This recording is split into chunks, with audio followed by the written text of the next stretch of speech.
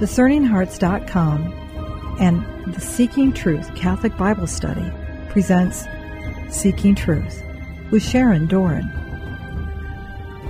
Sharon Doran, along with her husband Steve, are founders of the Seeking Truth Catholic Bible Study, whose mission is to actively seek truth and raise up disciples for our Lord Jesus Christ through an in-depth Catholic Bible study. Sharon, who holds 2 master's degrees in education and in pastoral theology with an emphasis in sacred scripture, is an experienced Bible study teacher for over a decade. She has a passion for scripture that motivates and challenges her students to immerse themselves in God's Word and apply His message to their everyday lives. We now begin the Seeking Truth Catholic Bible Study with Sharon Doran. Hello, friends. In this 2-part lecture series, Sharon Doran from the Seeking Truth Catholic Bible Study will be discussing the miracle that Jesus performed in the multiplication of the loaves. This miracle of Jesus was one of only 2 miracles that was recorded by all 4 gospel writers. Hi, everyone. This is a huge miracle, and it's a prefigurement of our Catholic Eucharist. It is not so much about a little boy sharing his lunch. I'm sure we've all heard those homilies, but this is about the King of Kings and the Lord of Lords, the anointed Messiah, who has come and is feeding his royal subjects with bread from heaven. This will be a perpetual feast of unending love for all time by his royal heirs. This multiplied bread is still feeding us today. It is the bread of angels, the bread from heaven, the medicine of immortality. If you eat this bread, you will never die. Adam and Eve did spiritually die when they ate the fruit of the forbidden tree of the knowledge of good and evil. And when God spoke to Adam immediately after the fall, he said in Genesis chapter 3, verses 17 to 19, Adam, because you have listened to the voice of your wife and have eaten of the tree about which I commanded you, you shall not eat of it. Cursed is the ground because of you, Adam. In toil you shall eat of it all the days of your life. Thorns and thistles it shall bring forth for you, and you shall eat the plants of the field. By the sweat of your face you shall eat bread until you return to the ground. For out of it you were taken, you are dust, and to dust you shall return. Now, why is God already, this early, talking about bread here in Genesis chapter 3? By the sweat of your face, Adam, you shall eat bread. Adam and Eve didn't even know what bread was. I mean, they had no wheat fields or ovens for baking bread. All their food had been provided in the garden by their loving Father who gave them every good and perfect gift. They could eat from any tree they wanted, except for one. And of course, that one forbidden fruit was the one fruit they had to sample, along with that subtle whisper of Satan. And Satan always tries to undermine God's word. Satan always tries to get us to believe that God's word can't be trusted, that it's not true. He undermines our confidence in God's word. Well, folks, as you know, Satan is a liar. He was a murderer from the beginning, not knowing the truth because there is no truth in him. He's a liar and the father of all lies. If they had only eaten from the tree of life in the middle of the garden and not that other tree, they would have never, ever known death. But now they have mortal sin on their soul, and they are not immortal anymore. But God had a plan. He had a plan since before the foundation of the earth. An anointed one was coming who would cleanse them from that mortal sin by his own death on another tree of life, the cross of the crucifixion. Jesus Christ will reverse the curse and usher in eternal blessing. And a new fruit, not forbidden, a free bread of eternal life to eat. And if you eat this bread from this tree of life, you will never die. You will live forever, reunited with the entire Trinity in full communion in the eternal Garden of Paradise one day. Let's join Sharon Doran and the Seeking Truth Catholic Bible Study Lecture Series for the 2-part series on the multiplication of the loaves.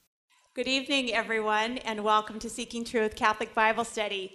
Tonight we will be discussing the multiplication of the loaves. It's a huge miracle. All four gospel writers have it. Matthew, twice. Mark, twice. Luke, and John, all four. Tonight we will see again the three divine offices of Jesus, especially the prophet. Our catechism tells us that Christ, Messiah, had to be all three of these divine offices. It was necessary that the Messiah be anointed by the Spirit of the Lord at once as king and priest and also as prophet. Jesus fulfilled the messianic hope of Israel in his threefold office as priest, prophet, and king. Messiah had to be all three. Since before the foundation of the world, the Father's plan was Jesus Christ, and Jesus Christ would be all three, priest, prophet, and king. The time of the curses is coming to an end. The curses of Deuteronomy chapter 28, all the prophets knew about them. When Messiah comes, it will be a time of blessing, great blessing. The curse of mankind was given to Adam immediately after the fall when God said to Adam, "By the sweat of your face you shall eat bread." Man has to work now. By the sweat of your face you shall eat bread. Toil, thorns, thistles, work. By the sweat of your face. And tonight, there's no sweat on anyone's face. Jesus will give a free gift.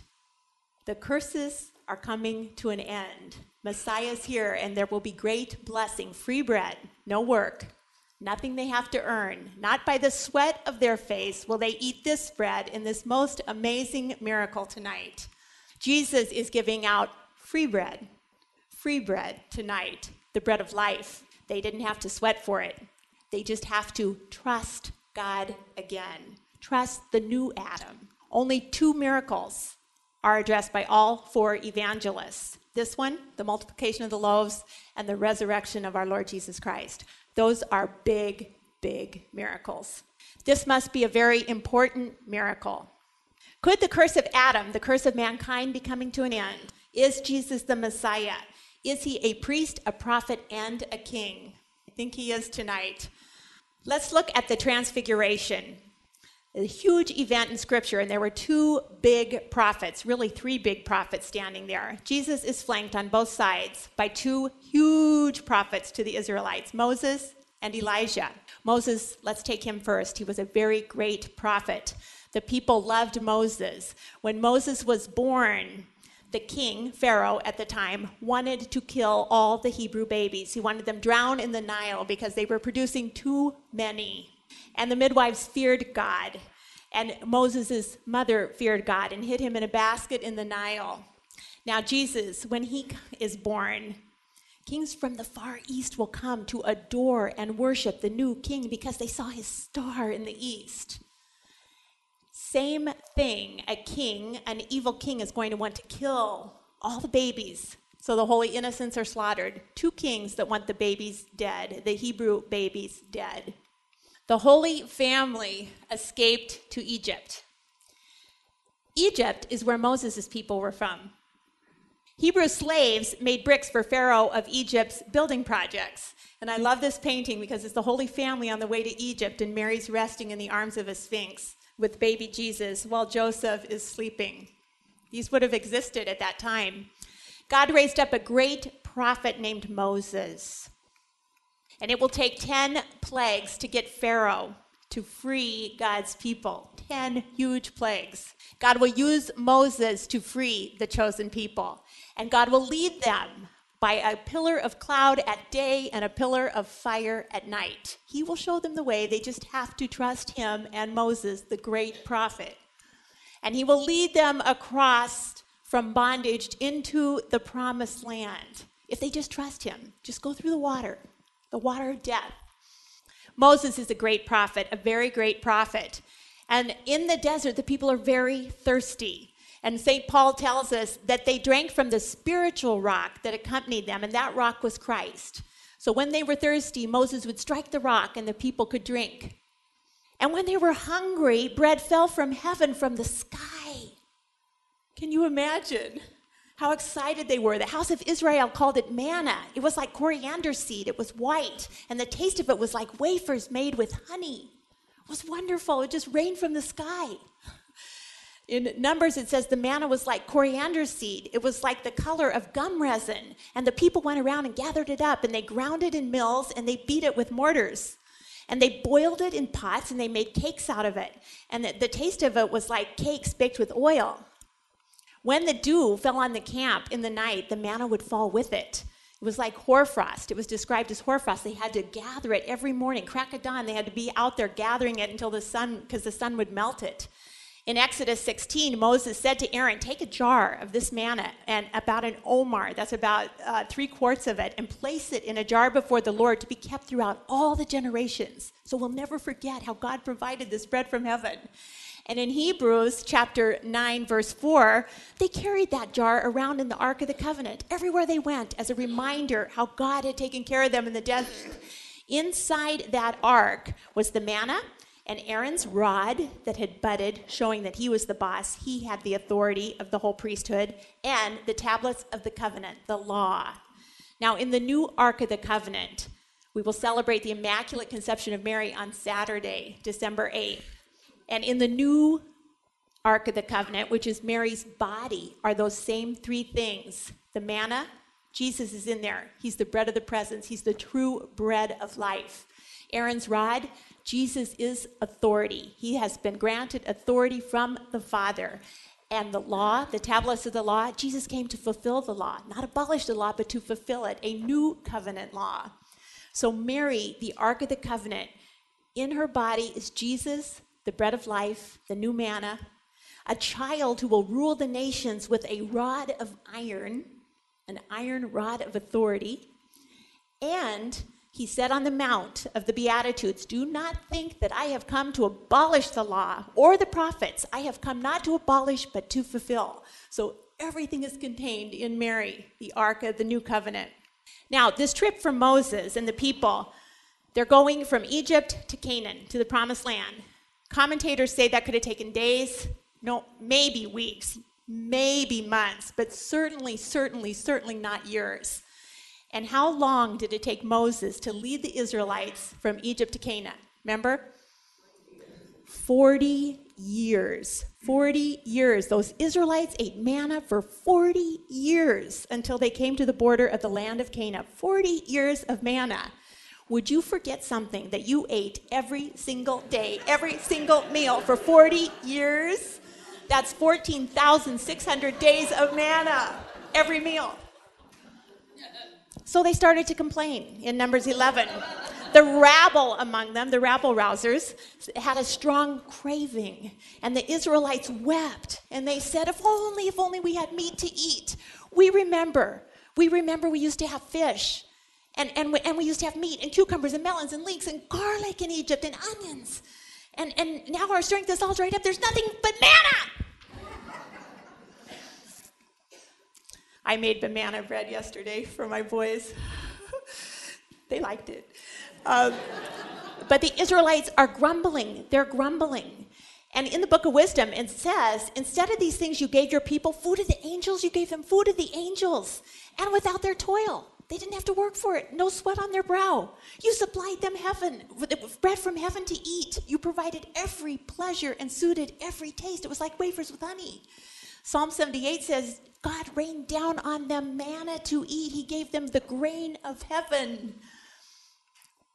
And mortals ate of the bread of angels. He sent them food in abundance. And all they can do is grumble. Is this all you got? Is this it? It's the bread of angels, the grain of heaven. Is this it? Is this all? How many times do we go home from Mass grumbling? We just had Jesus. I didn't really like Father's sermon today. I thought it was weak. You know? Did you see what that lady had on? Who would wear that to Mass? I mean, really. Mortals ate the bread of angels. We got far more than the bread of angels. We received Jesus himself. Now, Moses had told the people in Deuteronomy 18 that there will be a new prophet. The Lord your God will raise up for you a prophet like me from among your own people. You shall heed such a prophet. So a new prophet's coming, one greater than Moses. Maybe it's Elijah. He's on the other side of Jesus at the Mount of Transfiguration. Maybe it's Elijah. Well, Elijah, remember, ascended in a fiery chariot. He ascended off the face of the earth. He never died. And he has to return before Messiah comes back. It says in Malachi 4, verse 5, God provided much bread from heaven for Elijah. Many miracles. First, the ravens feed him by the wadi, by the brook. The ravens bring him food, bread in the morning and meat at night. And then it's really God's hand is feeding, bread from heaven is feeding Elijah many times in the scripture. One time he just wants to quit. He wants to give it all up. He's had it. He's been chased by Ahab, King Ahab, and Jezebel. He's had it. But the bread and no water. And there was a widow in Zarephath of Sidon. This is not an Israelite. We don't like Sidon, remember? This is a widow in Zarephath. Would you bring me a little water in a jar so I can have a drink? Because it's a great famine. And she was going to go get it, and she called out, and please bring me a piece of bread, Elisha said.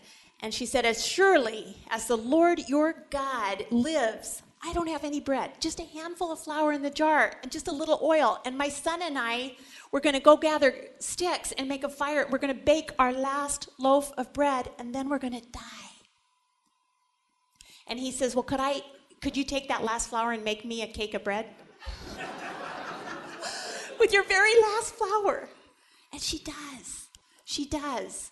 For the jar of flour was not used up, and the jug of oil did not run dry, keeping with the word of the Lord spoken by Elijah. So Elijah's a great prophet. That bread did not run out for 3 years in her jar.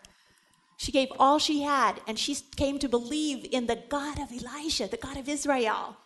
So Elijah's God can multiply bread, and not just bread for people of Israel, but people of Zarephath, of Sidon also.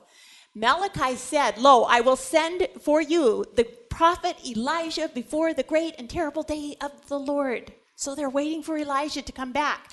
And some people are suspecting that maybe Jesus is Elijah. Could he be Elijah? All these miracles. And if you are willing to accept it, Jesus said, John the Baptist is Elijah who has come. Now, Matthew 14, when Jesus heard this, he withdrew from there in a boat to a deserted place by himself. But the crowds heard it, and they followed him on foot from the towns.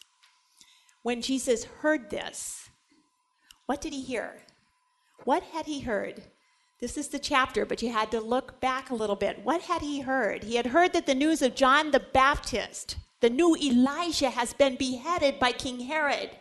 And it's in Matthew 14. John had been telling Herod that it was not lawful for him to have her because she belonged to Philip, his brother. And though Herod wanted to put him to death, he feared the crowd because they regarded John the Baptist as a prophet.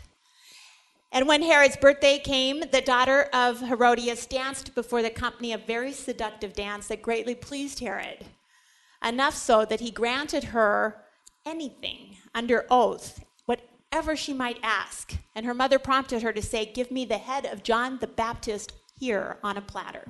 And the king was greatly grieved, yet out of regard for his oath that he had given in front of the guests, he commanded it to be given. So he sent and had John beheaded in prison. The head was brought on a platter and given to the girl who brought it to her mother. And the disciples came and took the body and buried it. And they went and told Jesus what had happened. So that's what he's just heard right before this great miracle. Truly, I tell you, among those born of woman, no one has arisen greater than John the Baptist, Jesus had said earlier in Matthew 11. And he said, if you are willing to accept it, John the Baptist is the Elijah who has come. And when he heard that he had been beheaded, he withdrew in a boat to a deserted place by himself. Put yourself in that scene. Their mothers had been friends. Mary and Elizabeth were kinswomen. You know, Mary went on the visitation. She stayed with Elizabeth 3 months.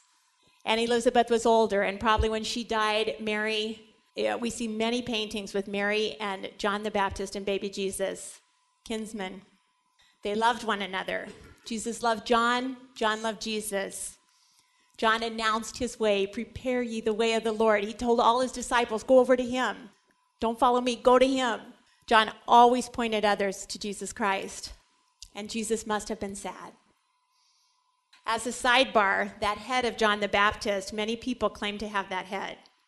But Pope Benedict XVI announced just last August of 2012 at the castle in Gandolfo that the Vatican has that head of John the Baptist, and that it has been buried in the church of Pope Saint Sylvester I in Capiti in Rome, Italy. In Capiti means in head. In chief, that's a coincidence, because Pope Sylvester I, there are many relics there from the catacombs. But the head of John the Baptist is there, our Pope said this August. Now, when the crowds heard of it, they followed him on foot from the towns. And when he went ashore, he saw a great crowd, and he had compassion for them.